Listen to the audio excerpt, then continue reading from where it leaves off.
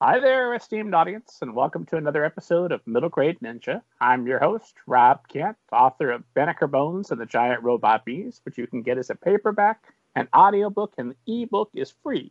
Free to download whenever you're listening to this, whenever you're watching this, because who loves you? Rob Kent loves you from the Middle Grade Ninja podcast. As always, check out interviews with thousands of literary agents, editors, authors, all the best people at middlegradeninja.com.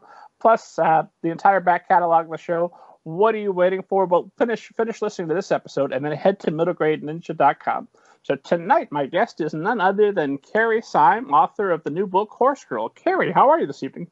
Hi, Rob. I'm so well. Thank you so much for having me.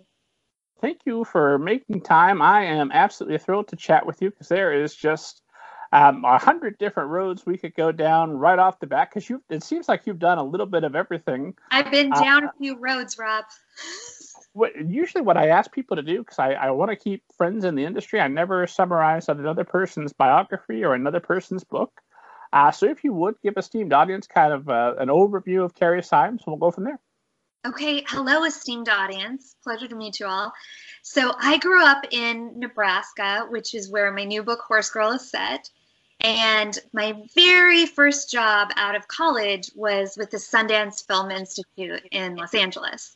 So I ended up moving from the Midwest to the big city of LA. And I had this incredible job working for the International Writing Program of Sundance.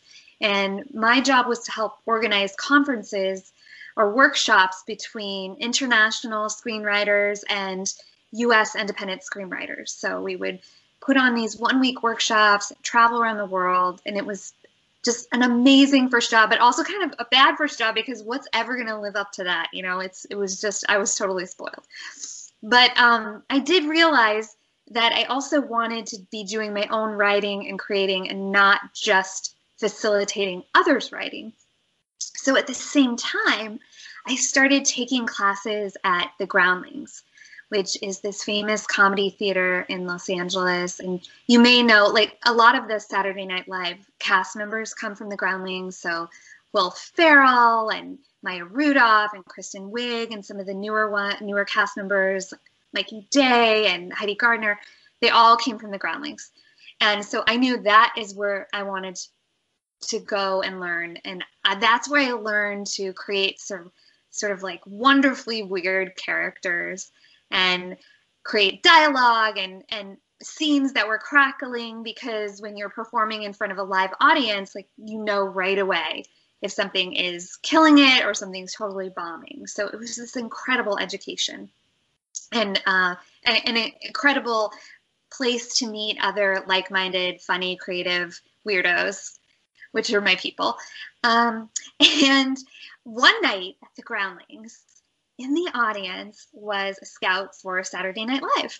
And he came to my show. I was performing in the Sunday Company, which you kind of have to go through a bunch of classes and auditions, and you finally get into the Sunday Company. And you put on a live show every Sunday night, which is a lot like Saturday Night Live. And you have to write your own sketches and get your own costumes and direct it and stage it. And it's so much fun, but so much pressure and work. Are you doing that over a week, or how long do you have to? Yeah, we'd have a week. So we would have a workshop, I believe it was Wednesday nights, and you would put on your sketches that you'd written for the director, and we'd spend hours that night going through everybody's like pitched their own sketches, and the director would pick this, and this to be in the show that Sunday. And so you'd have like Thursday to do rewrites and Friday to get your costumes and cast, and then we'd have rehearsal. The rehearsal was really Sunday day, and then we would do it Sunday night. So it was trial by fire. And you learned to be able to do the entire creative process and be responsible for all of it and do it quickly, and which is such a gift and so rare. It's actually a little bit like writing a book in some ways. But anyhow, it was fabulous. It was a wonderful experience, super high pressure, but it taught me so much. And anyhow, so one night there was a scout, and after the show, I had no idea who he is, no idea there was a scout in the audience. And this guy comes up to me and gives me his card, and I was like, "Hello, Carrie." I'm so and so from Saturday Night Live. Would you like to fly to New York and audition for Lorne Michaels? Wow. And I was like, yes, yes. But the worst part is that he invited me and two other people to meet for drinks after the show to talk about, what he liked in the show. But I couldn't go because my director we had to get notes after the show. And I was so young and naive that I didn't realize, like, maybe I could skip notes. But I was like, no, we're supposed to do notes. I better be there. And by the time we got to the bar with the cast, like, the guy was gone. And I thought, oh my God, I just blew it. But indeed, he sent a plane ticket and a few of us went. Spoiler alert, I did not get cast on Saturday Night Live, or that would be in my bio. But I did get pulled aside by the TSA for having wigs and wig heads in my carry-on that looked like, that I was bringing something. But you had specific wigs just to try out different characters while you were auditioning for Lorne Michaels? You had to bring, I think it was between 3 and 5 characters for the audition. And so of course I brought my wigs, like, girl needs her wigs for the characters. And it's really it's absolutely terrifying but really cool. So they put you in the hair and makeup room, like the real Saturday Night Live hair and makeup room. You wait in the real dressing rooms of real cast members for your turn to audition. Then they bring you down to hair and makeup. And what's really intimidating is that you can hear over the speaker in the room the audition of the people going right before you. And you hear if anyone's laughing or not. And Lorne Michaels is, like, extraordinarily tough and he often doesn't laugh in auditions. But Tina Fey was there, and I remember her laughing at my audition. I was, like, so grateful to her for being there because it's so terrifying. Oh, and Andy Samberg auditioned literally right before me, and he was absolutely killing it. He was getting all kinds of laughs, but I got a few laughs too. And followed Andy Samberg. Oh my God! And he was on the plane with me too. Yeah, he was on the plane. He was a character. But yeah. How long does the audition last? Are we talking a couple of days? Just the one day? Well, just for that initial audition, it's like 5 minutes, maybe 5 or 10 minutes tops. But they spend hours in the green room, and you don't know when they're going to call you. So it's I wish I had known this. When I auditioned, I was so green. I had never done a commercial. I had never done anything. Nothing on TV, no commercials. So I was really young. I hadn't really auditioned professionally. So I was just, improvising. But they leave you in the green for quite a while, hours. And I had no idea when someone was going to come. And it's so hard to keep your energy up. And I learned later from my friend Michaela Watkins, who auditioned and did get on the show. She's a wonderful actor and all kinds of things, like Casual and The Unicorn on CBS. She's a star of that, one of the stars. Anyhow, she said she meditated in the green room before the audition, which I wish I had, like, that was a smart idea. That would have been a cool idea. But anyway. Yeah, just block out that Samberg audition and that makes sense. But I did get from that a lot of opportunities in the TV world in terms of both acting and writing. So I was cast for a couple of episodes of Inside Amy Schumer, which I actually got because I had submitted a writing packet and she liked my writing packet. But I didn't, she'd already booked her writers for the show, but she cast me in a few episodes, which was really nice. And I got to do some fun characters. And I wrote for a show, an MTV2 show. And then Nickelodeon came to the Groundlings and asked a couple of us to create a live show for their young, up-and-coming talent, their kid talent, their teen, tween talent. And it was a lot like creating a Saturday Night Live type show where we wrote sketches for the kids and taught them improv. And I actually went to the Nickelodeon costume warehouse and picked out costumes for all of them. And we put on a live show for all the showrunners of Nickelodeon so that they could see this talent and how fun and funny they could be, which was an incredibly fun, creative experience for me. And I got experience working with kids. which I loved. They're so wonderful. They're so up for anything. They're so willing to play. It was fantastic. And because I wrote that on that live show for a couple of years, a development person came to the shows, and she actually submitted me to write for a TV show on Nickelodeon. So I wrote for a couple of they did these special variety shows, and I wrote for a couple of those specials, which was like a combination of all the cast members from various shows. And we did a variety show, and kind of they all got to come together and be in these. We did like a Valentine's special, summer special. So yeah. And like, okay, everyone who needs a water break, bathroom break now. You're doing great. It's a podcast. People are in the bathroom as they're listening to us. They're good. But I think this is true of many writers and many creative people, is that you have this winding road that only makes sense later, certainly doesn't make sense as you're going down it.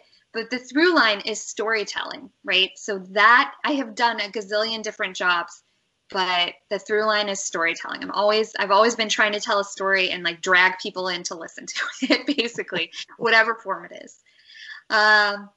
Is that from childhood all the way on, or? Yes. Oh my gosh. I was always writing stories. I was always scripting plays, and I would round up my younger sister, the neighborhood kids, and I was like a little the Tannenbaum. I'm forgetting her first name. The Gwyneth Paltrow Tannenbaum girl, Margot Tannenbaum. Like, I was putting on these neighborhood plays and forcing everyone to be in them, and entering like young author contests, and I founded a newspaper on my blog. Like, I just probably insufferable, but I went for it. And that newspaper paid off, because I actually ended up, so after all the comedy writing, I got this is so embarrassing, but I got cast as a dating correspondent on the Tyra Banks show, which was a talk show that it's obviously not on for many, many years. I remember the Tyra Banks show. What does a dating correspondent do? So I was representing Los Angeles. There were 4 of us from different cities around the country, and we were the single girls going on dates and keeping diaries, and then coming back on the show to report our funny tales of dating. It was very Sex in the City. Although I don't know if it was am I allowed to say that? I'm so sorry if I'm not. What's the word, sex? Yeah, I think the podcast listeners can handle that word. All right, SEX in the City. And now that I've called attention to it even more. But after the Tyra Banks show, dating correspondent, I got hired to be a dating correspondent and a writer at the New York Post. And then from there, I started just writing all kinds of funny features and covering, fashion, art, lifestyle trends, all the like hard-hitting news stuff. And I went on to write. I freelanced for the New York Times and the Atlantic and Architectural Digest. And again, it's just telling stories. And often this focus of my journalism or my feature writing are the characters, right? The interesting people I get to interview. So I've kind of gone back and forth between comedy writing and journalism writing and performing, and we haven't even gotten to the books. Oh, right. You mean like Horse Girl, which is available Tuesday for esteemed audience listening today, or if you're listening in the future, esteemed audience, and it's well past March 30th. Good news, the book's already available. Go check out Horse Girl by Carrie, Seim.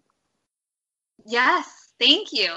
We're already, we can time travel on the show. I love it. But yeah, so my editor of Horse Girl actually found me in a canoe of all places. So I was visiting a mutual friend who had built this amazing wooden canoe. He's actually also an author, Trent Pressler. But he had built this amazing canoe, and he invited a few friends to take it out for a spin, for a little paddle on the Long Island Sound. And his other friend, Carl, came. And I'd never met Carl before, but it turned out that Carl was a children's book editor for Penguin Random House. And he found out that I had written for Nickelodeon and was in the Groundlings. And he said, oh my gosh, I need a funny story for girls. Do you think you want to write a book? And I was sort of like, I don't know. I haven't even thought about that. But yes, right? Who's going to say no to that? This is like, who meets their editor in a canoe? This is kismet. This is destiny. And Carl and I ended Had you up. thought about, sorry to kill the moment, had you thought about writing a book prior to this? Or was it just that moment in the canoe, now is the time? I mean, I had thought about it in terms of more of a funny dating essay book a while back. I hadn't considered a lot of fiction per se, and especially not for kids or for middle grade. I wasn't.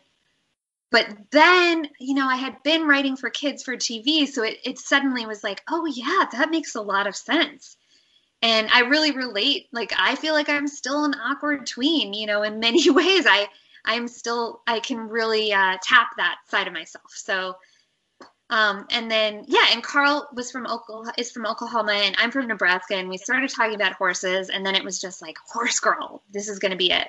And I had no idea what the story was going to be, but I knew we were going to do a horse girl book.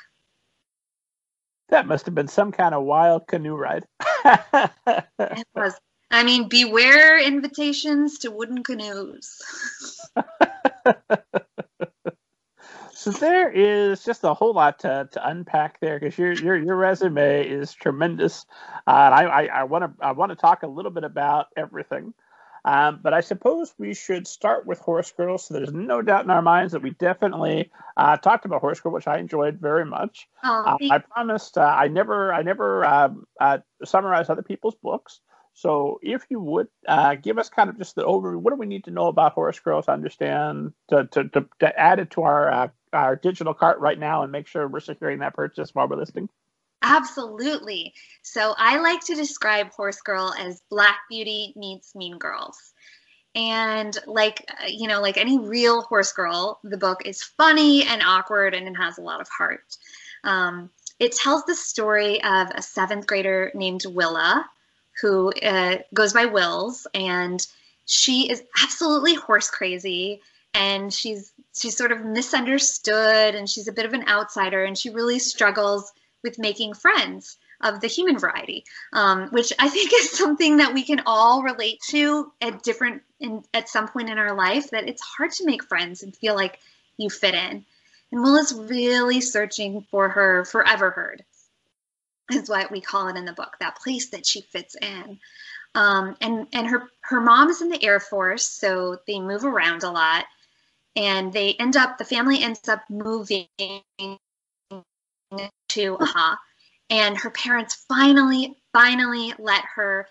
agree to let her take horseback riding lessons for the first time. So this is the first time she's actually going to be around real horses. She's absolutely thrilled, like best day of her life.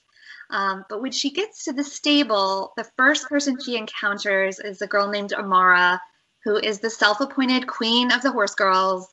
And she is less than welcoming. She's a bit of a mean girl.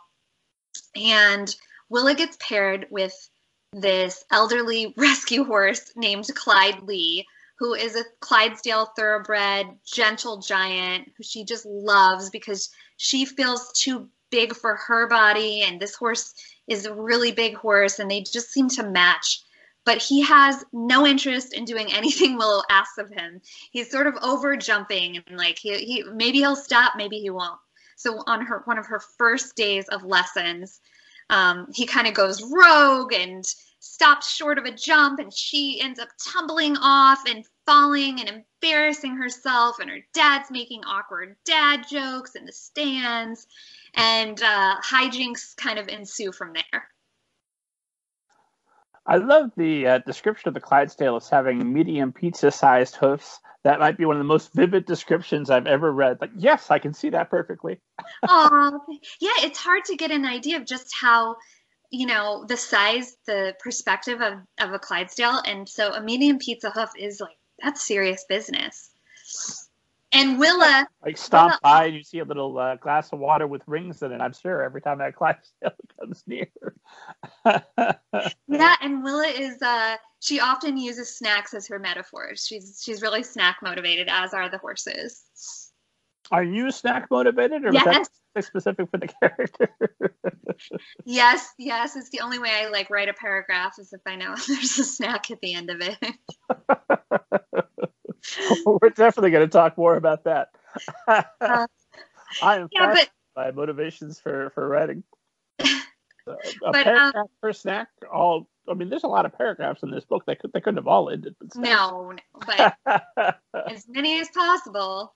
But yeah, the story is really about facing a girl facing obstacles, whether they're the literal, horse jumps or the metaphoric obstacles of fear and change and life changing, and trying to stay true to herself during that tipping point of life when it's suddenly like not so cool to be passionate or interested in anything. In fact, it's cool to be not interested. And Willa, as a horse girl, is unapologetically like passionate about horses, and she doesn't want to give up that part of herself. So, who is the ideal reader for this story?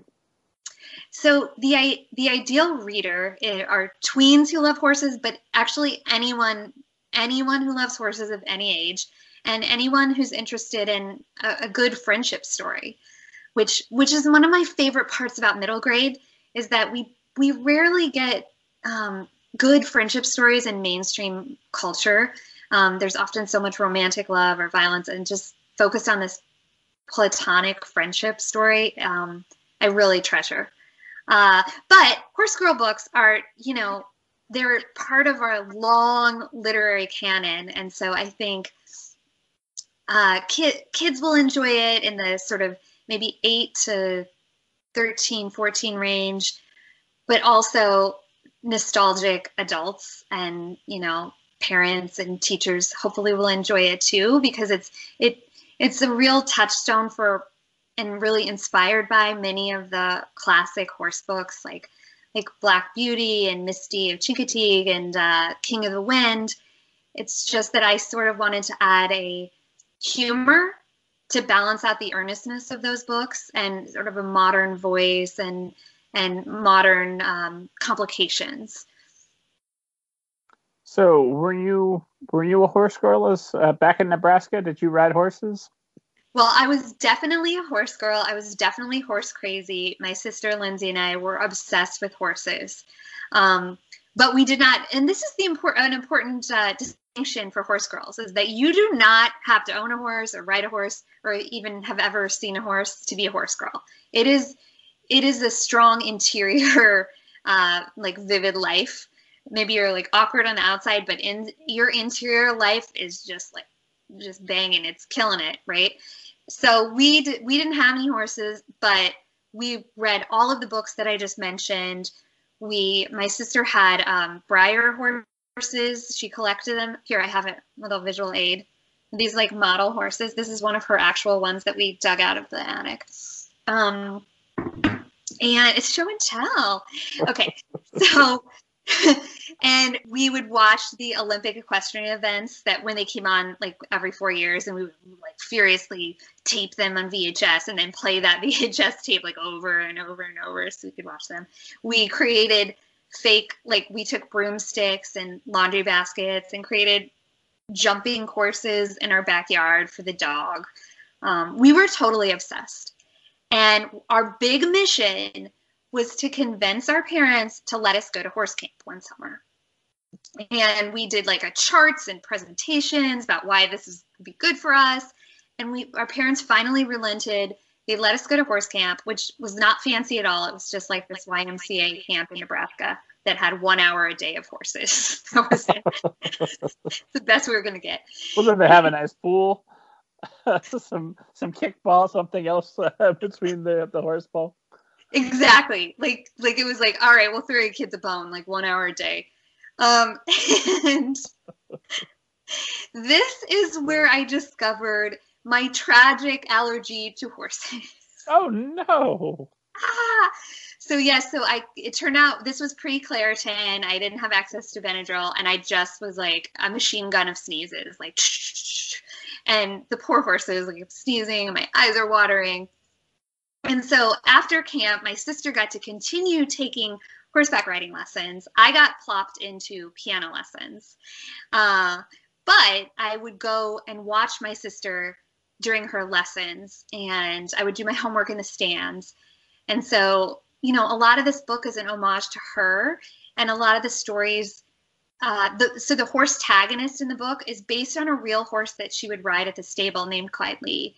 And the stories a lot are things that actually happened to her that she remembers or that I remember watching. And she was very generous about sharing a lot of details and memories. So it's a very personal story to our family. And if you read the book, there's a big sister character who isn't always the nicest, and she's modeled like I made myself the villain. Because she does lessons, and she likes, you know, she's allergic to horses, and, you know, an antithesis of a horse girl. So trying to find a passage here quickly because that immediately sparked my memory, and of course I can't find it because I'm looking at an electronic book instead of a paperback. Oh, you know what? Here we go. Oh, you got it. You got it. The only thing Kay and I agree on is breakfast for dinner. She likes geology and geometry and school and homework and trivia and deadlines and show choir and the mythology of Norse gods and irrational numbers and Spanish verbs and snowflake fractals. I like horses. I love that passage. I love that stinger there at the end. I like horses. This is the sharp contrast. So is that you? You're Kay? You like geometry and school and Norse gods? Yes, I mean that was me, and I'm really poking fun at myself, but yeah, I was really the nerd. You know, I was on Quiz Bowl and academic decathlon and, you know, piano and all that kind of stuff. So yeah, I embraced that side of myself. And then I remember my sister was just singularly at that time focused on horses. And how empowering is that to say, this is what I'm going to do, and I'm not sorry for it, and I'm going to own it, and I'm going to hang out with these really powerful, strong creatures and literally elevate myself. I think it's like horse girl energy is a really good, it's like a good recipe for being an adult success, right? Taking control, taking charge, and doing what's important to you, no matter what other people think. Makes sense to me. And it occurs to me I should point out for esteemed audience who's thinking, my God, how am I ever going to get in the right wooden canoe with the most perfect editor ever? That although that, you know, what an extraordinary circumstance, you had experience, you've been published, in McSweeney's, in the New York Post, the New York Times, in the Atlantic, Cosmopolitan. You were a firmly established writer, plus you'd been a dating columnist prior to that, right? Yeah, I mean that's true. That I had already done the work to prove myself, and I had written a lot of different kinds of things. And I think especially because I had written sketches and in the comedy world, that since they wanted a comedy book, and by the way, I still had to write, you know, still had to write sample chapters for them to buy the book. They didn't just, you know, hire me and hope for the best. And I was like, I don't know, should I bother writing this? And I'm so like a sample chapter, because I'd never written, you know, a book chapter before, but I'm so glad I did it. And I approached it the way that I would a sketch or a story, which is it's really focused on the characters and the dialogue. And then I had to kind of learn to vary the rhythm and the pace and have slow down moments that weren't just action packed. Like a sketch has to be really quick and really condensed, and you have no time to waste. Whereas a book, you have this wonderful opportunity to reflect, to show off the inner life, to show the quiet moments and the fast, exciting moments. So, okay, so the canoe happens, you and Carl Jones talk over your shared memories of horses. And so how far do you get on that initial meeting? Are you plotting the book at that point? Or is it just, Horse Girl go, and then you have to plot it out after the fact? Yeah, I had to plot it out after the fact. And to be honest, at first I just thought, well, this was a fun canoe ride. Nothing's ever gonna, like, I'll probably never hear from that guy again, you know. And he did follow up, but it was kind of like we didn't really get to the actual writing part for months later. And then yeah, I had to come up with the whole thing myself, which I really had to reflect back on those times with my sister writing, and I read a lot of horse books. I did a ton of research. I talked to trainers. I talked to veterinarians, and I really had to figure out what would the story be. And I wanted to approach it, since I wasn't, like, obviously I'm not a professional writer and I'm not completely immersed in the grown-up horse world. So I wanted to tell a story that would stand up outside of the horse element. I just read this wonderful thread from a screenwriter, Brian Edward Hill, and he talks about genre writing. And he said, to be successful in genre writing, you have to approach it like it's just a good dramatic movie or story or TV show or whatever. And then that dramatic story encounters the genre elements in Act 1 that add to it and make it fun and rich in detail. But it needs to stand up on its own without the genre elements. And I think I was like, oh my God, that's so, I wish I had known that at the beginning. I think I got to that place, right? I definitely got to that place, but it's such an important lesson. And yeah, so for me, I really loved writing the sister relationship. Willa's mom is stationed overseas as an Air Force pilot, and Willa's really missing her mom, and those human emotional elements, and also the comic relief elements. You know, those are things of being a tween and making mistakes and being awkward. I wanted to make sure we had all of those elements so it would hold up for people, for anybody, not just horse lovers. And one thing I did in the book, which we decided was Carl's idea, we might need to explain some of the equestrian terms to people who aren't really familiar. So I think I came up with the name hoof notes instead of footnotes. So every chapter has these cute little hoof notes that explain, some of the horse terms, and with, in a cheeky way. And I think those have been kind of popular with the early readers, so that made me happy. But yeah, I wanted it to be a complete story on its own with some really fun horse elements. I really love those, lots of things, but I really love those hoof notes because one is just it's consistently a way for you to fit in some extra jokes that without impacting the direct drama, because it's not part of the story. The other thing I thought as I was reading it is, think of all the young readers who haven't encountered footnotes before, and look at you preparing them to go on towards scholarly excellence. I didn't even think of that. Wow, you're right. You're right, absolutely. Well, there we go. It's going to be a solid uptick in academic writing across this great nation of ours once Horse Girl is available and widely read. I'm just doing my part for academia. I'm glad that their first experience with footnotes will be, a fun one instead of a terrifying one, which is how I recall it. So, how long does it take you to write Horse Girl then? Okay, this is an interesting story because I would say I spent, gosh, let me go through the timeline. I was started writing it and I wrote about half of it for over a course of maybe like 4 months or so. And I was doing my full-time journalism writing at the same time, so I'd write on nights and weekends.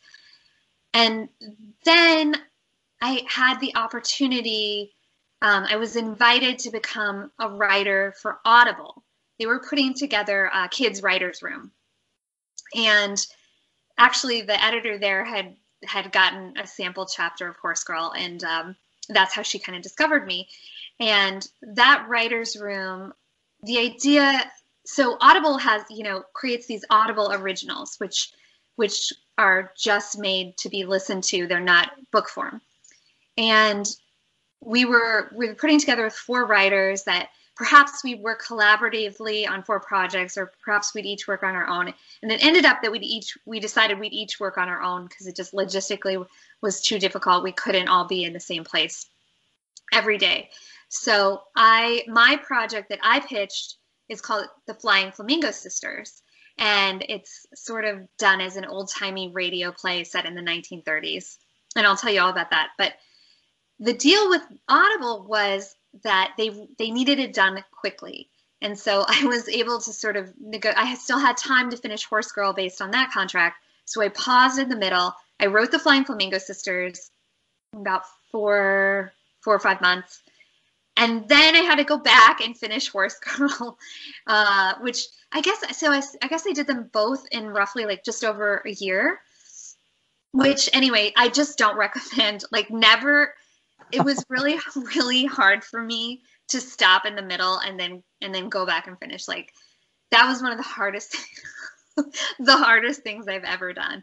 And I didn't have the strongest outline for Horse Girl, which is a lesson I learned. In Flying Flamingo Sisters, I had the most detailed outline anyone's ever written. Like it was just so specific. And that's what I realized. Now, from now on, I will just I'm going to be a super detailed outliner, because I was facing the second half of the book and I was like, I don't know what's supposed to happen. Somebody help me. Like, I don't know. But I figured it out, you know, I stuck with it. I had a deadline. I respect deadlines. And I have had a great little circle of writer friends and family who didn't let me give up. And that was so crucial. I think it's so crucial as an author, especially a new author, to have a very small, supportive team that will keep you going on those days you do not want to keep going, you know? So are these people providing feedback as you go, or just encouraging messages, just somebody you can reach out to and say, hey, tell me I'm good and I can write? It's a mix of both. So my parents are both retired teachers. So they have read everything I've ever written and like proofread it. And they're my first and most supportive audience. So if I have a new chapter, when it's ready, when I think it's ready, I'll send it to them. But then I have another great friend and frequent collaborator named Brian Clark. We met at the Groundlings, and he writes for a lot of preschool TV shows. And he's my, he helps, we help each other. We edit each other's work. We give each other notes. We talk through the story together. And, and then I'm lucky to have my sister and other friends who can just provide support and also story ideas. So yeah, I'm very lucky. I'm very lucky to have such a good team that can actually do hands-on help with the writing and also the emotional side, which is very important too. Out of curiosity, what do your parents teach?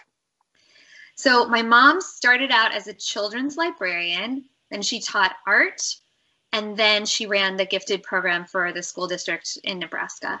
And my dad taught science. Oh, that's everything you need right there. I got everything.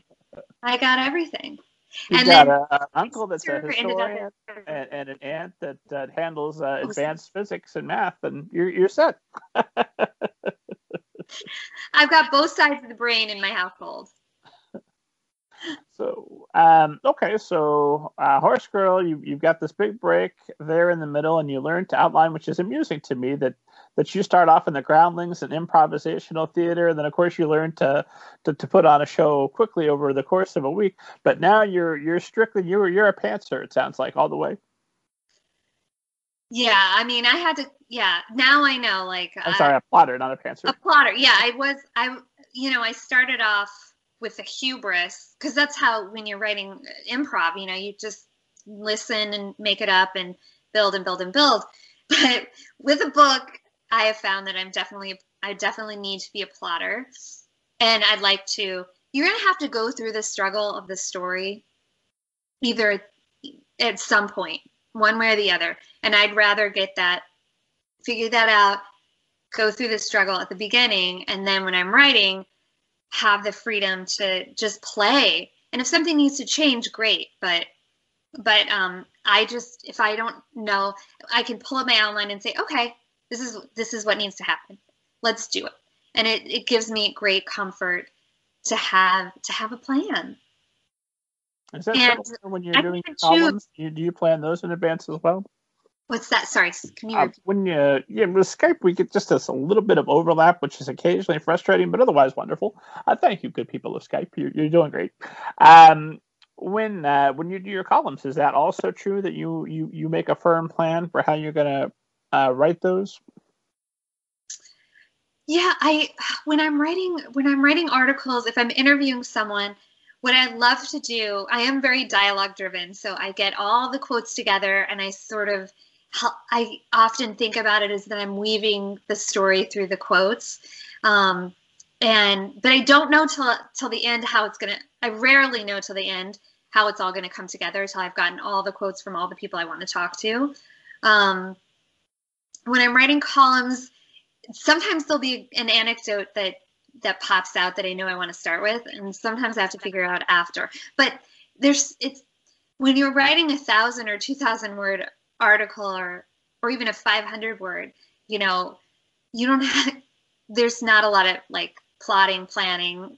You're doing it pretty quickly. It's fine. Novel, different story. So, how does your writing process differ then? Are you still kind of improvising and acting things out a little bit? And I assume this has to be very different from Flamingo Sisters, which we'll get to since you're writing an actual performance.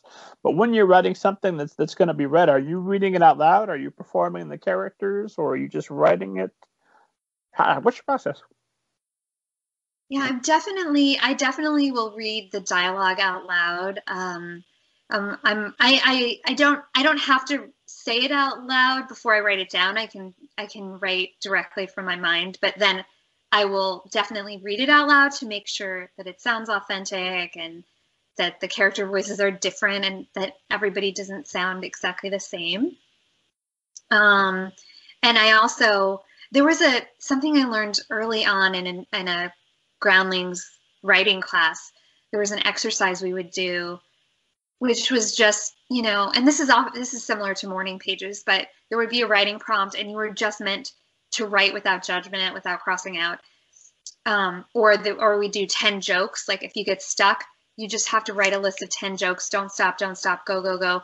Or like 10 types of cereal or whatever it was, just to free your brain up. And so when I'm writing a book, a section, a chapter, a passage, and I get stuck, it helps to just say, okay, you're going to write something down. Just write something. We're not going to judge. Let's get it out and see what tumbles out of there. You have to start somewhere, and sometimes that's a great way to do it. It's like just dumping whatever comes out onto the page and then finding that, oh, that's the piece of gold. I'm going to run with that. But you can't write and judge at the same time, even though you can, because I do it all the time, but it's not beneficial. Yeah, no, I do it too, but I agree with you. In an ideal world, I wouldn't. Right. Yeah, it's so easy to say. That's not true. I go for very long stretches where I'm able to pull it off. That's good. But not yet indefinitely. I aspire to one day that will be the plan. But it's such fun when you find scenes like that, where it's just, oh, I can't wait to write this. Oh, this is going to be so fun. I can't wait to just get this all out. Those moments are that's what makes it worth it, right? So I remember one of the chapters I really loved writing the first chapter of Horse Girl, but there's a later chapter about a Halloween parade, and I was just where the kids dress up their horses in elaborate costumes, and there's all kinds of like wardrobe malfunctions and crazy things happen, and I was just so excited to write that chapter. It was really fun. It was almost like a special episode of a TV show, like right in the middle of the book. That's true. The Halloween episode, I love it. Yeah. So yes, I've become more disciplined because of book writing, for sure, in terms of outlining and planning. So what does what does a successful writing day look like? Because I know you're writing other things while you're working on Horse Girl and the Flamingo Sisters. What's a successful day look like? When do you get started? How do you know you've had a good day? Well, it really varies. So if I have some article writing or journalism editing to do, I would be doing that during the day, during the weekdays, and then writing at night and weekends. But as of late, I've had more time to do my fiction writing, and so in that case, I would prefer to write in the morning if I can. And I have a certain word count that I'll want to get through for that day. It can completely vary. And then I like to I'll take a nice lunch break, snack break. But then I like to pause and then maybe come back to it in the evening. But sometimes I feel like my mind gets a little freer when I'm a little tired or after I've had a break from the day, and I'll move my laptop, go to a different area of the apartment or the house, and then let myself be a little looser at night, and then come back in the morning, go through what I've written, see if I can stand any of it or if I'm happy with it, and then keep going. But when I was doing both of these books, I definitely had like a word count a day, and I had to stick to it, and I had to get like, this week would be this chapter, and I would try to get it to a pretty good not completely polished, but I would have done several rounds of revisions before I'd move on to the next chapter. So yeah, I don't know if I can keep up that same. I don't know. I don't think 2 books in a year is ever going to happen again, but once was enough, and yeah.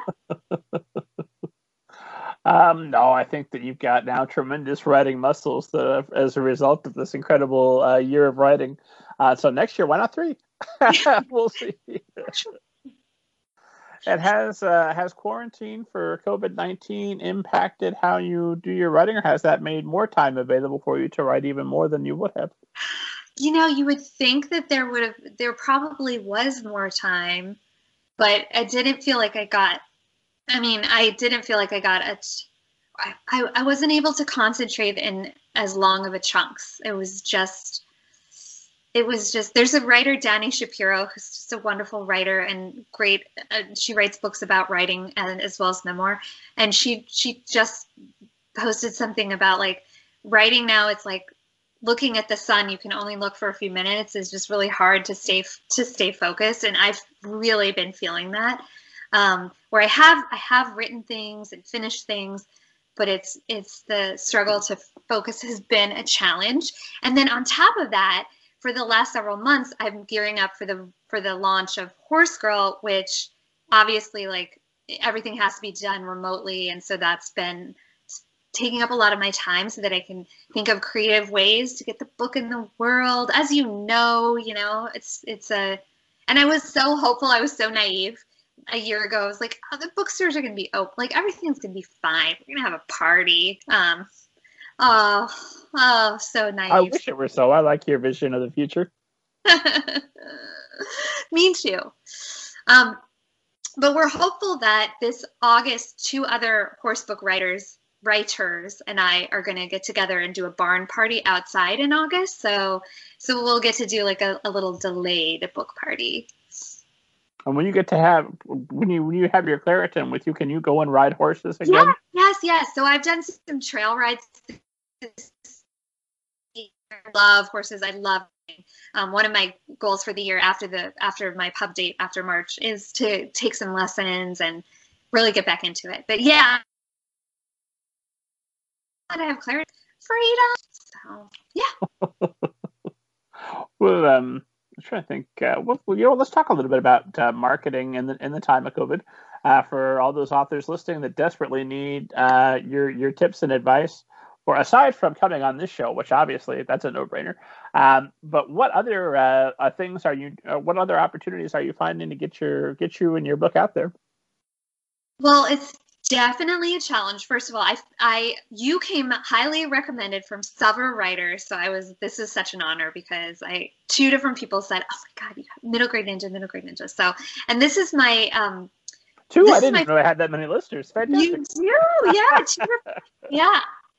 And so this is even though Flying Flamingo Sisters came out at the very end of December 2019, it was an audiobook, so I couldn't promote it exactly the way you would a physical book. And so this is my first real physical book launch. And now this is sort of a challenging way, but I learned from when I was doing marketing for Flying Flamingo Sisters, how to be creative, how to reach out to writers who, to journalists who had covered either the children's space or audiobooks or might be interested.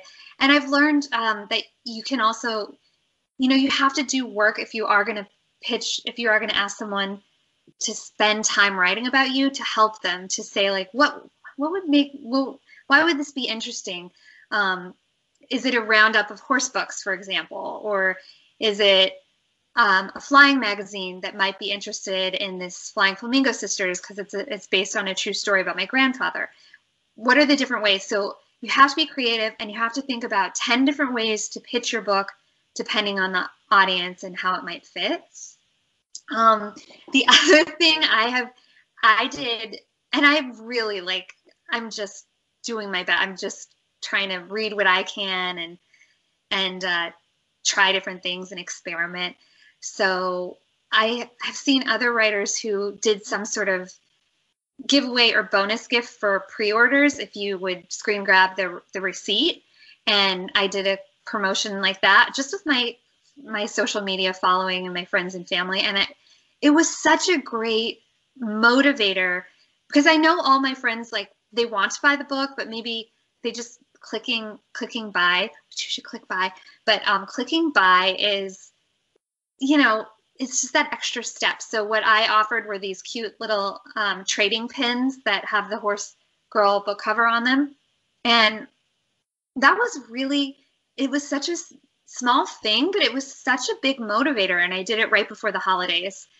So that was a big push. And then I reached out to horse magazines. So, I picked my genre and I reached out to those places first. And then from there, we're building to more mainstream media outlets. But using that interest, like, oh, this is a thing, and this is how, the other thing you really need to focus on, I found, is tying your book in to a greater cultural landscape or a news peg or whatever it might be.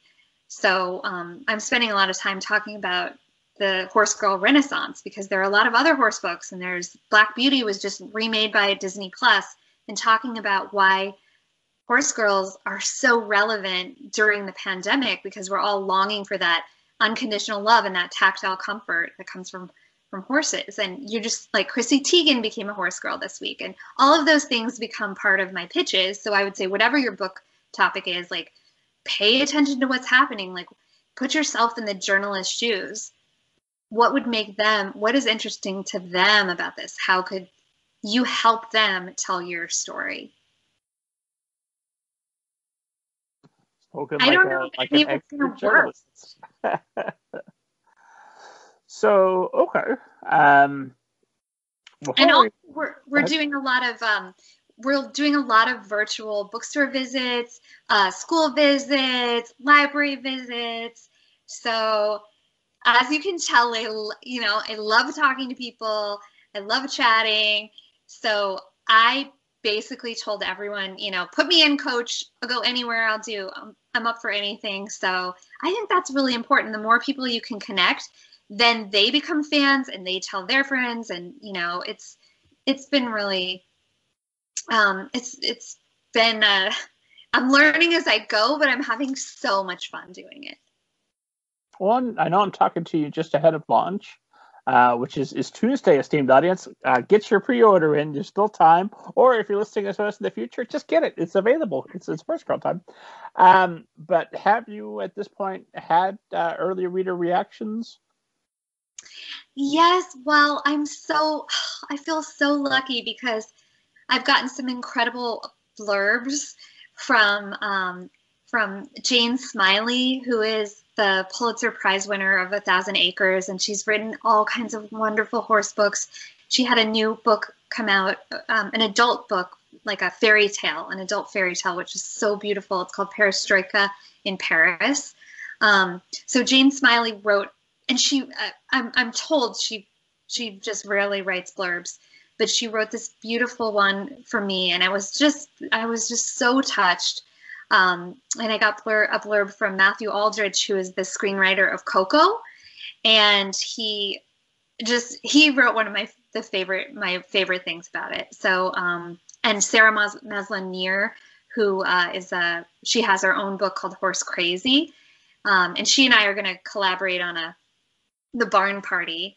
And I got Soledad O'Brien, and I got Dana Gould, who's a Simpsons writer, and all these people. It's so generous. I think to myself, my goodness, these people have so much on their plates. They have so many demands out of them, and that they would take the time to read the book, or at least part of the book, and sit down and write something thoughtful. Like, my goodness, the generosity. I'm just blown away. I'm so blown away. So that was great. And yeah, I've been getting so much excitement. My early readers, of course, are very encouraging, and I just can't wait for people to read it, especially kids, like the tween, the middle grade readers. That's what I cannot wait for. Well, I never know. Maybe we'll cut this out. I never know whether this is an appropriate question or not. But if I would love a quote, a blurb from Soledad O'Brien. That sounds really nice. Dana Gould. That sounds amazing. Is that something where you went out and you approached them, or did someone do that on your behalf? And in I want to say 5 out of 6, or all but one, I approached them. So I just, I reached out to. Let's see. A lot of people, like Sarah, I found on Twitter, and one of the best things you can do is actually buy that person's book, read that person's book, compliment them on something specific about it. Tell them why you like it. Tell them why they should care about you and your book. I guess it's hard to say, but yeah, I reached out to everyone. Now, it probably helps, and I don't know that we want to keep this in, but it probably helps that, maybe we can keep, whatever. My previous book was a bestseller, Flying Flamingo Sisters. So it was an Audible fiction bestseller for 4 weeks. So that gave me a platform to reach out, and I've written for a lot of notable publications. So that was a way to say, hey, take me, just take a chance on reading it. You don't have to write a blurb, but like maybe that motivated them based on my previous platforms to at least be willing to glance at the manuscript. Why would we take that out? You work hard and you're reaping the benefits of that hard work. That absolutely makes sense. Well, then leave it in. Fine. I want to talk about the Flying Flamingo Sisters, which I absolutely enjoyed just this afternoon. Horse Girl was my weekend reading, and then this afternoon it was time for. I was like, oh, you know what? I've got the Flying Flamingos right here on the old phone. Let's give that a listen.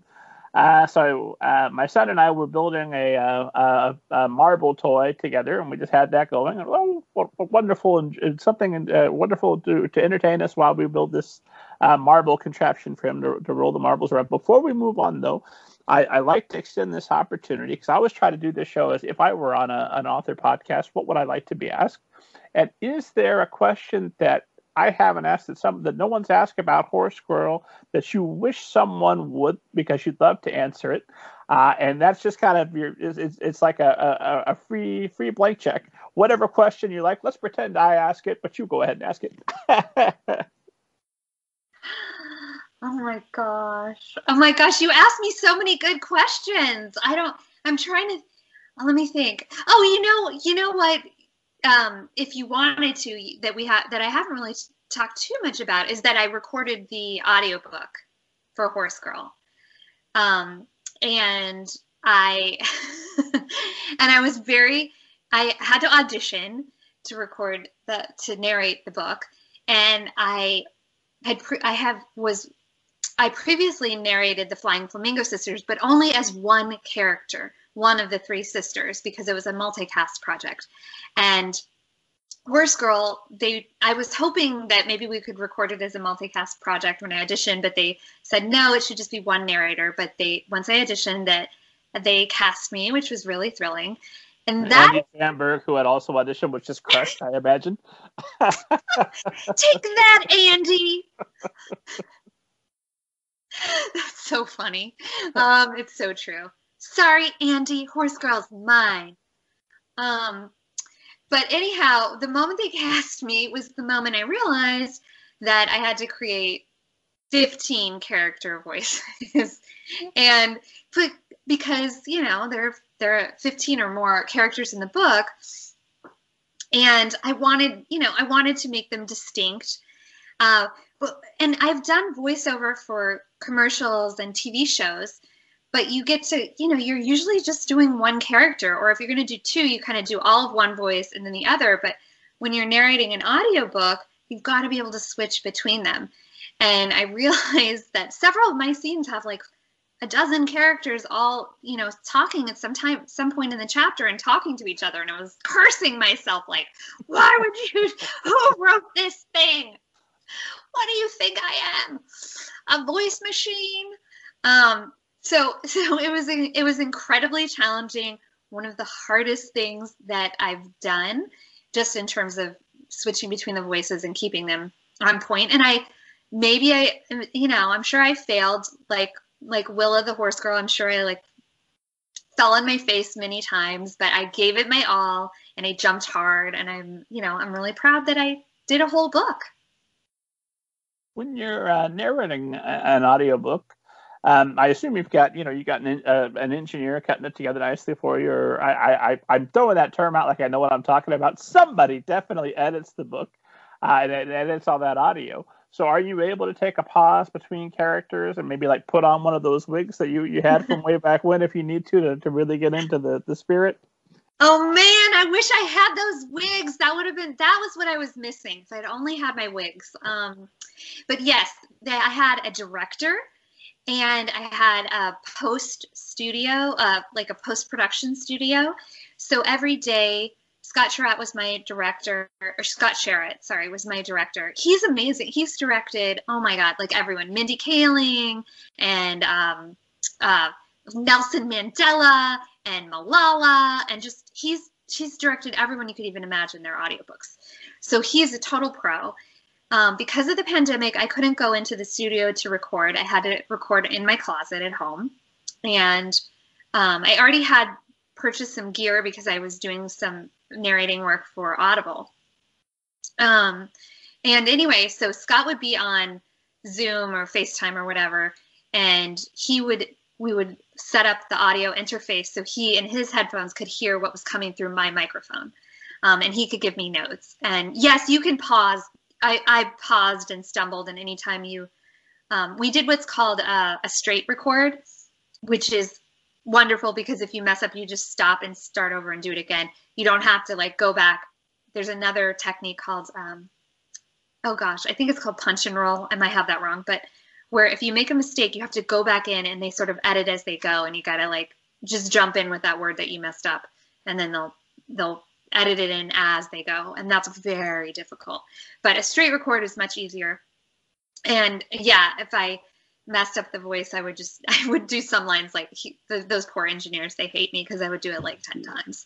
I got this. She keeps putting on wigs. This is getting weird. I know, right? I feel so bad. Someone is definitely, I made an enemy, let's just say. No, because I'm sure the final product is incredible, and they're pleased to have been a part of it, and it makes up for anything that went along the way, I'm sure. Had you narrated full audio? I knew obviously you were in the Flying Flamingo Sisters. Had you narrated full audiobooks prior to yours? Well, I had recorded books for the blind in LA as a volunteer project when I first moved to LA. I didn't know anyone. I didn't have any friends, and I spent a lot of Saturdays going into a little booth in Hollywood and recording textbooks for the blind. So I had done that, but I mean, no one was really checking it was kind of honor system, if you got the books right. There wasn't, you were recording yourself and doing all the production yourself. So I had done that. I had done voiceover for commercials. I played a chicken McNugget for McDonald's, and I had done some Focus your voiceover line work. as a chicken McNugget. She was like, totally, you guys, I want some barbecue sauce. And I saw you had also played once a sassy pickle. Is that correct?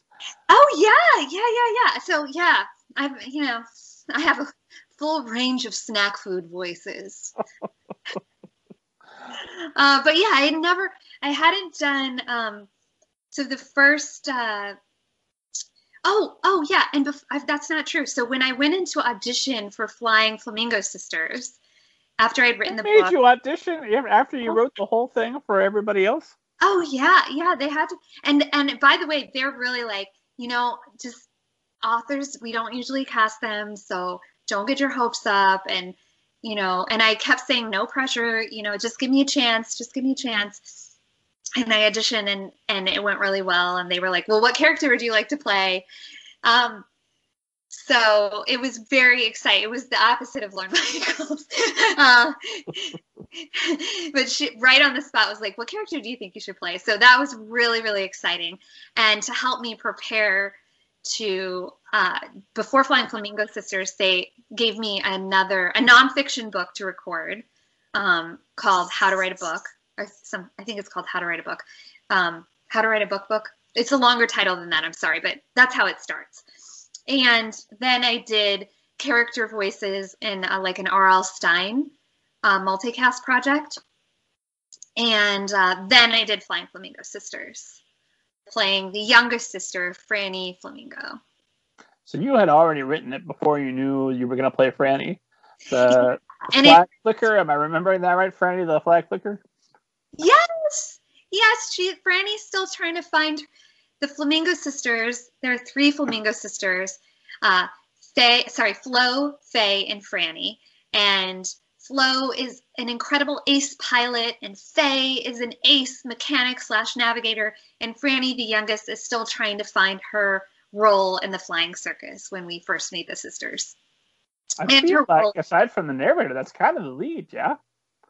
You know what? And it's so funny. I think it is. When I wrote it, I thought the oldest sister was the lead in my mind. I thought she was going to be the lead, and then of course the youngest sister ended up being the lead. But that's a big sister perspective as the oldest sibling. Of course, I just assumed the oldest sibling is the star. But I was proven wrong by myself. So that's 2 books of younger siblings starring. So I assume next book has got to be the older sibling, right? It's about time, right? Yeah. So okay, before we get so obviously you had already written it. You couldn't then go and add wait I'm going to play Franny. But good news, I've written some extra monologues just for her. We're going to extend her speaking role.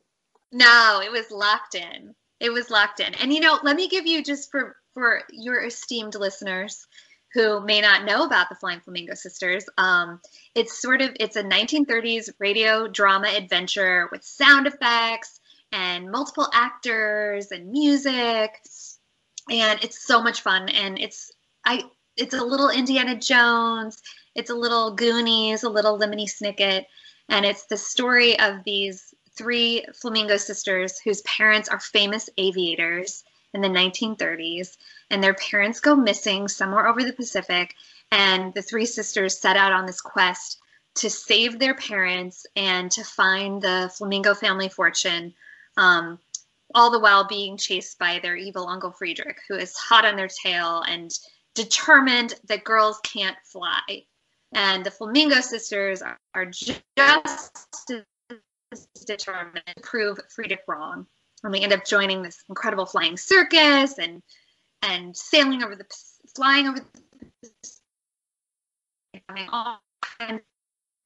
so yes, that's and it's based on a somewhat true. Well, it's based on my family history. My grandfather was part of a real flying circus in the 1930s called the Hell Divers, and they flew all over the Midwest in biplanes, doing these incredible acrobatic tricks and wing walking and death-defying feats. So it's really, this story meant so much to me and so much to my dad, who is a pilot now and who is very close to his father. And my grandfather died before I was born, But I love that I got to tell some of our real family history in the Flying Flamingo Sisters. So have you ever done any tricks on planes as research for the flamingos? I have gone up with my dad in a small airplane. We did this. There's a program put on by the EAA, the Experimental Aircraft Association, called Young Eagles.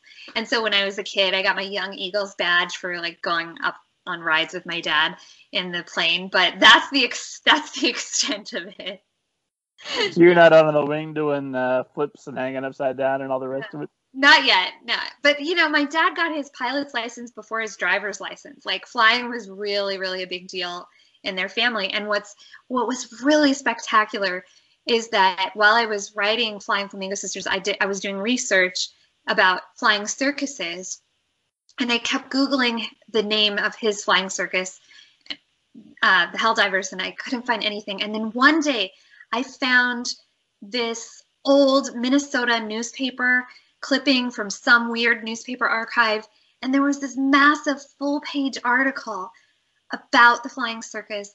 It was this oversized newspaper, like a broadsheet size, and it detailed every trick and every name, and it had this incredible photograph of my grandfather, and there were two women in the circus, but only one woman was in the picture, and there was a little dog in the picture next to the airplane because he would perform in the tricks with them. And so of course I had to put a little dog in the Flying Flamingo Sisters to make this full circle. And no one in my family had ever seen this article. So I got all these reprints and gave them away as gifts to my dad and his siblings. And I have one for my wall. And it was just really, really special to uncover something that we'd never discovered before. So, was that the alarm that means we need to wrap this thing up, or? No, I'm so sorry. That was a text that just chimed in. I thought I had turned off my notifications. Oh, no worries. I didn't know if maybe you had like muffins that were done and need to get them out of the oven. Do you want me to try to turn those off? I'm so sorry. I think we're okay now. I hope. I think we're good. If it comes again, then the esteemed audience will just be thinking about how much fun baking would be. Oh my God, we should make some muffins. Snack time. So with the Flying Flamingos, you're under contract because you had to stop in the middle of Horse Girl. How much? What's that contract look like? Do you have some sort? The story has to be set within this time period. It has to involve this, or you pitch it and then they say yes, we'll buy what you pitch.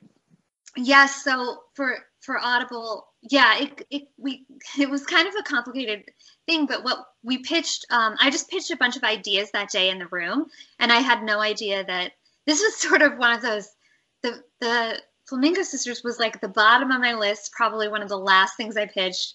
It was, I pitched like a witch story, and what else did a mermaid story. Like, it was just, this was one of the last things that I just kind of tossed off. And then of course, that's the one that became the winner. And I'm so glad it was. I'm so glad. It was just such a delight to write. And I was really glad I decided to do it like a radio play, because it's more like, it's a hybrid of a script and a book. So it was more similar to the writing I was used to doing in terms of script writing and a lot of dialogue. But then I kind of got to have it both ways, because I also got to have a narrator who could offer context and exposition. And I absolutely love this genre. I hope that there's more to do in this, and I hope this category expands, because, oh man, it's so much fun to be able to have both toolkits at your disposal in terms of like the scripting elements and the music and then also the narrator to connect everything together. And it's like they always say it's like a movie for your ears or a TV show for your ears, and it completely is. Well, now that you've been a bestseller, I imagine Audible's trying to lock you down for something new, right? Well, yes, we might have some news very, very soon about that. I don't I'll tell as soon as I can tell you. I will tell you. But yes, I think we might get to the adventure may continue. Oh, so we may allegedly see more of the Flying Flamingo Sisters. That's the hope. I think so. I think that's the hope. And it did end. And but probably not Cedric the Caterpillar. It seemed pretty definitive for him. Poor Caterpillar. He was over. But you never count anyone out in the Flamingo Sisters. I'm sure he'll be the Kaiser Soze of the second book. Well, the best part for me was the book has gotten so many great comments. We have more than 5,000 reviews on Audible, which is just like really unheard. I mean, I'm shocked and so thrilled by. We just hit 5,000 today, so congratulations! Like, that's a huge I need to get a bell to ring or something. But the best part is I've gotten these wonderful letters from parents and drawings from kids and it's from people of all ages. They're grandparents who listen to it with their kids. There's aviation, fans who just like the airplane side of things. And there's a lot of kids, boys and girls, who love having a story with 3 strong female protagonists. And they like that they're confident girls. And the kids get a lot of they like the silly humor, and the adults like the family story. So I'm really proud. I'm really, really proud of it. And it's just wonderful to get these letters. I've tried to handwrite notes back to everybody I can. And the one complaint is that it was a bit of a cliffhanger ending. So I'd like to fix that for everyone. Well, it seemed like maybe not the big move at the time, but now you have the opportunity to come back allegedly and bring everybody. Maybe it was a pretty smart move. Pretty savvy. I'm not going to say I planned it in advance, but. So, with something like that, I assume you sell it, and this is something that would make me a little bit nervous, but that's probably because I don't have your Groundlings experience and your experience of writing scripts for others to perform. Does that, do you feel kind of a lack of control? Whereas with Horse Squirrel, not only is every word of that book your word or your edited word that you approved, and then you read the audiobook, so it's read exactly the way you would want it to be read. Whereas I'm sure the cast members are all wonderful, but you've got jokers reading your stuff that's not you. That's got to be, I'd assume that they don't let you come to all of the recordings and give line readings to to all of the actors. I don't imagine that would be appreciated. Well, I have to say, we had the most incredible cast. I mean, they just blew me away. These folks are geniuses. They've been doing it for years. They're very, we have one of our cast members was on Broadway. Others have won the Audie Awards for Audible recording, and they're just insanely good, and they're so smart, and they bring so much to the table. Also, I got to work with this incredible director, Thomas Mann. He's just the best. He also came from the kids' television animation side of things, and he was just absolutely wonderful. But I did have to tell myself, you are not the director. Put your director hat, put your writer hat outside. Let Thomas. Thank goodness we had Thomas, because I trust him completely, and I was able to just let that all go and let him worry about that and let me be the fun actor for the day, which I've done before. And I just had to remember, for today, I didn't write this. I'm not directing it. I'm just a fun girl who's here for the day, and she's getting paid to do some silly voices. Let's have fun. And I really, really had to do that. And the best part is, yes, of course, you've heard lines in your head one way, but then you hear these really cover something new, and they just take this to an amazing level. And mostly I was just in, wow, why, I didn't even realize how great that could sound. They do a lot of the work for you. It's amazing.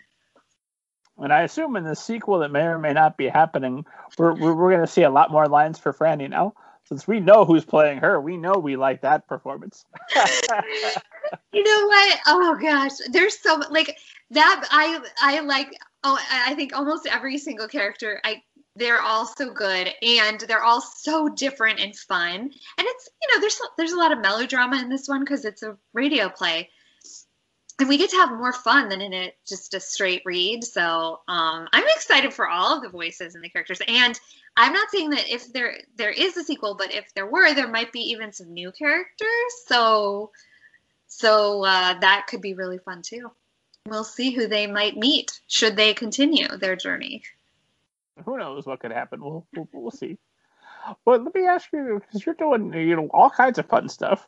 Is there kind of like a master plan that I will eventually reach this milestone, and then one day I will look down from the mountain of accomplishment and I will have achieved every one of my mile markers that got me here? Or are you just doing what seems fun and what's available as it becomes available? I mean, I am improvising my way down the road, and I've never known exactly what's going to be next, but it all does seem to add up looking backwards. I think I'm proud of myself that in the last 2 years, especially, I've just taken some big chances with really new things. And the older you get, it's a little harder to do. I mean, I think about, gosh, when I first moved to LA, I was like, yeah, I'm going to audition. I know nobody. I'm going to audition for Groundlings. Yeah, let's do it, and there was a freedom in not knowing to be afraid. And the older you get, things get scarier. So I guess I'm proud of myself for doing some hard things this year, or in the last few years, trying to be an author and doing all the audiobook stuff and the narrating. And yeah, it's been fun. And I just want to keep challenging myself and see where these stories that I've already started, Horse Girl and the Flying Flamingo Sisters, where they could lead and where else they could go and end up. And I feel like we're not done with either of them yet. So we'll see. Why? And also, just make sure I stay ahead of Andy, basically. That's going to be my pinnacle. I just want to look back and make sure I'm ahead of Andy Samberg and the end of all this. Far ahead. Andy Samberg reaps bitter tears every night that he can't catch up to Carrie Seim. That's when I'll know I have succeeded. Everyone in his life, every time he comes in, like, what's wrong, Andy? You seem like, oh, we know it's Carrie Seim. We're tired of hearing it, Andy. So, to anybody that's listening to this, it might sound like Carrie Seim. She's just incredibly lucky. Just lucky things keep happening to her. She's in the right canoe at the right time, and look how it takes off. She just happens to be in Groundlings. I'm not buying it because you're doing too much for it to all be luck. How would you? I know that you can't make an exact master plan, but it can't be accidental that you're in the Groundlings. Now you're headed to New York to audition for Lorne Michaels. Now you're with Nickelodeon. Now you've been invited to Audible. So you must have a skill for putting yourself out there, for drawing attention to yourself, good attention that gets you these projects and keeps people interested in you. How, as best you can, how could those listening that want to do likewise, how could they repeat your success? Well, again, I'll say that the through line is telling good stories and working hard on your craft. And I took a lot of classes in both in the comedy, in the Groundlings world, in terms of sketch and improv and writing classes with them. But you also, you have to work hard. You have to put in the time. You have to be a good creative partner to people. And I think that I have tried to do that. The Groundlings was a great place for me to land because it gave me a community of creative people and writers and performers who continue to help each other and support each other. And then you do have to speak up for yourself. You do have to let people know. So I vividly remember when we were doing the live Nickelodeon shows, and I'd written a lot of the sketches for a couple of years in a row, that we had to kind of follow up postmortem with the development execs, and I said, hey, you guys, and I think maybe I didn't do it live in the meeting, but later I said to them, hey, you know, I wrote several of these sketches that seemed to go really well. This one, and this one, because our names weren't on the program. So the writers' names weren't on the program. It was just sort of a group writing credit. And I wanted to point that out and say, hey, if you ever have any staff writing positions come up, you know, keep me in mind. And that was a really scary step to do, but I'm really glad I did it. You do have to be your own advocate, especially before you have an agent or anyone doing it for you. And I did a lot of, gosh, so many shows in basements of like Mexican restaurants and, you know, like dingy dive bars. I spent so many years performing in those kind of shows with other improv groups, not just the Groundlings, but like spin-off groups. And you just have to hone your craft. You have to write and perform and over and over and over, so that when those opportunities do arise, and yes, I got so lucky so many times, but that I was ready for them and I had prepared and I had like done the training to be ready for the opportunities. You have to say yes when they come. You have to be polite and grateful. I send a lot of thank you notes. I think it goes, you know, a long way. I try to be a joy to work with, which is really important. I don't know if you've ever seen this Venn diagram of like success as a freelancer, which in many ways authors are freelancers, right? So it's like there are three categories, and you can get two of the three in the Venn diagram to be successful. And one is does good work, turns it in on time, and is a pleasure to work with. If you can get 2 out of 3 of those, you'll probably get work. If you can get 3 out of 3, you're always going to get work. And so that's something that I tell young writers when they're starting out to keep in mind, that all 3 of those things are important, you know. The other thing is I'm always up for talking to young writers or answering questions, but I will, because I get a lot of requests, I will set up some quick little hurdles that they have to jump over, which is maybe I'll say, sure, here's my, you know, think of exactly what, you know, your question is specifically. Read this stuff that I've written about it before. If you have more questions, here's my phone number. And most young people are terrified. I'm not to generalize, but a lot of young people, and I'm talking about, you know, high school or college age, that's intimidating and they don't do it. Well, I've given you an opportunity and I've given you a hurdle. So you have to prove that you're willing to do your effort. And you also always have to present your request humbly and offer them an easy out. I know you're incredibly busy. If you can't help me or answer this question, I completely understand. So just remember to approach people with humility and kindness and politeness. And if they give you a hurdle, jump over it if you can, you know, if it's a basic thing. That's a really important skill to have if you're trying to get help. And we all need help, right? We all need help. We need people to guide us and point us. So many people have helped me. I've not just been lucky, but I've been incredibly, people have just been incredibly kind and generous. And I think we all owe that to other people to help them, and I will always do it. But you also have, and I'll say, like, you know, when I talk to a group of college students, for example, about writing, I'll say, you know, if you want to ask a writer for help, it helps if you follow their Twitter or you post about something they've done or shown interest in their work before asking them to help with your work.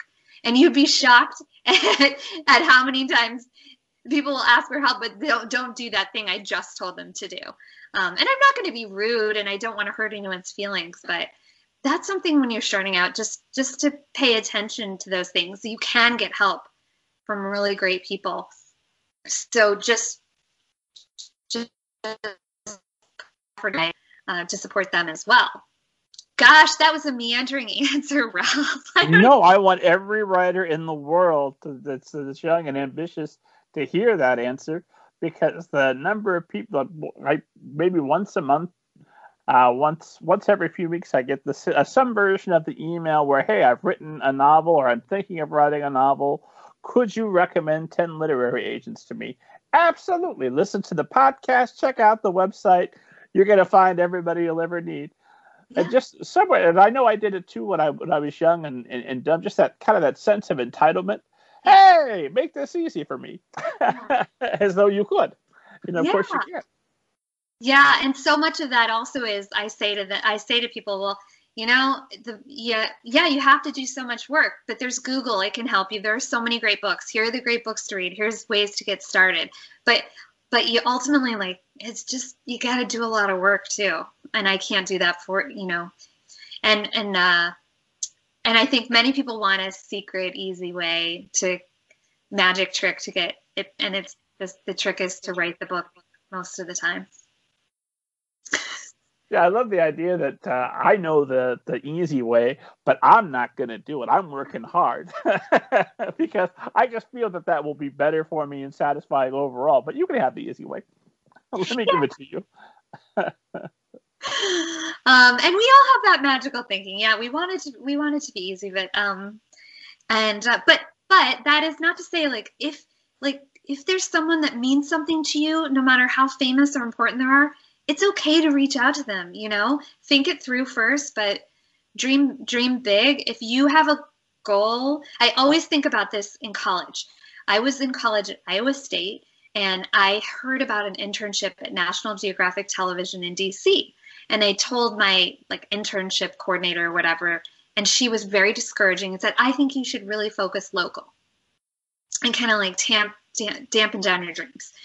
And so she encouraged me to apply to local Des Moines TV stations for internships, which I did, but I also secretly applied to National Geographic, and I just found someone else to write me a recommendation letter. And I got rejected from Des Moines, and I got accepted at National Geographic. So don't let some self-appointed, gatekeeper slow you down. If you believe in something, and I had no connections. My parents were teachers in Nebraska. That was it. I had no connections to Sundance, but I did have wonderful mentors and professors and people who would write beautiful letters for me. And sometimes that's all it takes. And it can be a cold call, and you can get your dream position if you're willing to put in the work and you've proven yourself to other esteemed people. So yeah, I believe in dreaming big and trusting crazy ideas, but doing it with in a humble manner, with humility and gratitude. Whew! Well, usually, and I'm watching our time, and I know we're there. I don't want to abuse your time. Usually, my last question is some version of what advice would you go back and give yourself that would make a difference to make things easy for you. I feel like we more or less covered that. Is there anything else that you would want to go back and for your young self to know, and for young writers listening to know? I feel like we really mostly covered it, and I think that this path I couldn't have planned this path, and I wouldn't want to do anything different, because I feel every experience has helped me get to where I am and has given me this rich life to pull from, to write about. And that's so important too, to have experiences, to explore different sides of yourself so that you have those to draw from in your writing. So I'm sure, oh my gosh, there's so many mistakes I made that I would probably go back and fix, but then we might be altering time and space, and who knows, Rob. So yeah, I guess just trust your crazy ideas, be polite, be very Midwestern, say please and thank you, and go for those big dreams. Oh, and get on an audition before Andy. Well, we've crushed it on the advice, so my God, let's talk aliens, obviously. Carrie, Seim, have you ever seen a flying saucer and or a ghost?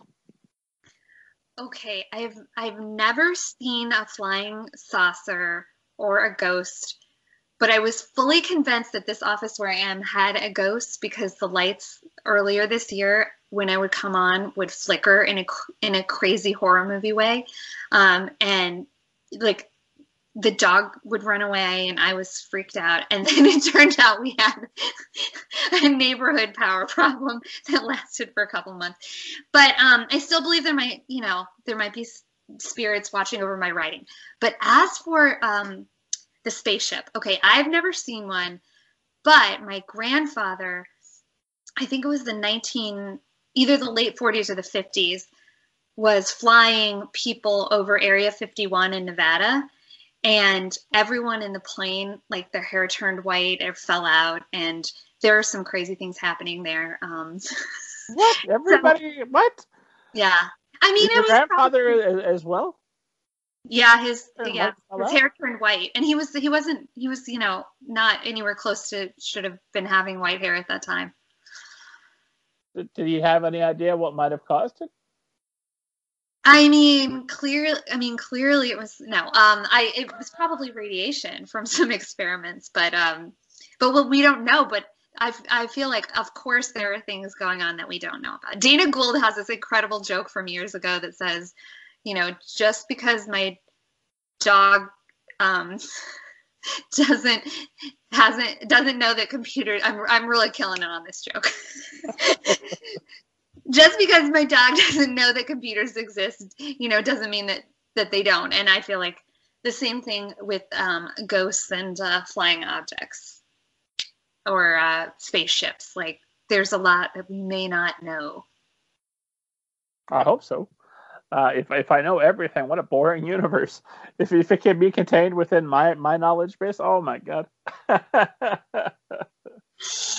Oh my gosh, why did I get so serious on the alien? I'm like, I got really into, I don't know, I'm not really an alien person, but I just can't rule them out. And wasn't there just something on the news last week where a pilot saw, like a United pilot saw something just fly over the plane and reported it? Yeah, plus a bunch of, I think, passengers as well.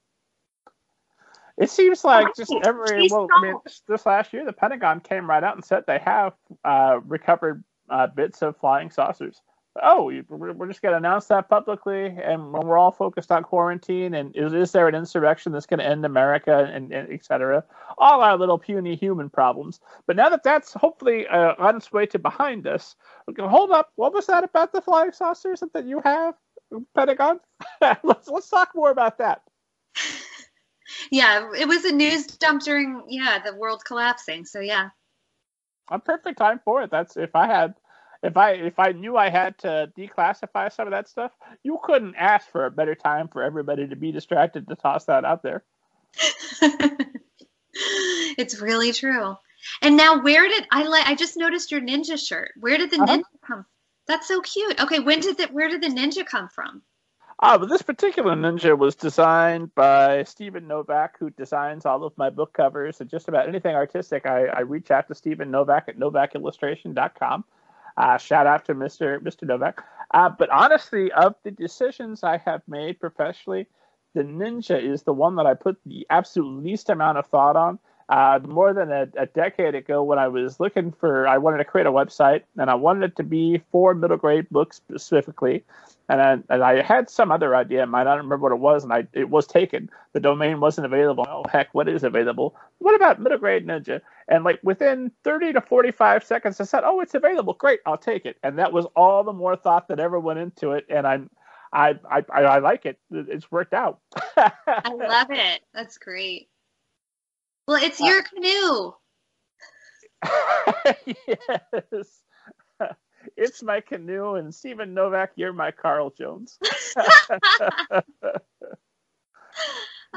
What is next for you, other than possibly, allegedly, some flying flamingos? Are we looking forward to possibly more Horse Girls? Do you have other middle grade stories that you want to write? What can we look forward to? I have so many stories I want to write. So, there's going to be a lot unfolding, hopefully this spring, that I will be so excited to tell you about. I can't tell you about everything now, but there's a lot. As soon as I get through this book launch, which I'm really excited about, I'll be able to dive into some new stuff and hopefully tell you all about it. Well, good. When there's new stuff, there's more, potentially more flying flamingos. Come back. We'll do this again, and I'll have all new questions for you, and we'll talk about all the great stuff you've written since. I would love that. I would be so honored. I had so much fun. What a fun evening to get to talk about all this cool stuff with you, and I just had a blast. Okay, I also had a blast. Where can esteemed audience find you online, track you down, follow you, buy all your books, all that good stuff? You can find me at carrieseim.com. And you can also find my books at horsegirlbook.com and flyingflamingosisters.com. And can we follow you on Twitter, Instagram, Oh, any of those things? yes. Sorry. Follow me on Twitter is at CK which is CK, S like Sam, EI, M like Mary. And Instagram is Carrie K. Seim. And I'm on Facebook under my name, Carrie Seim. So I'm everywhere. I think I'm even on Clubhouse. Conquering the internet one side at a time. Watch out. I'm trying. Oh my gosh. I'm afraid of Clubhouse. Thank you for 2 extremely entertaining books as well as just a wonderful conversation. I appreciate you're making the time.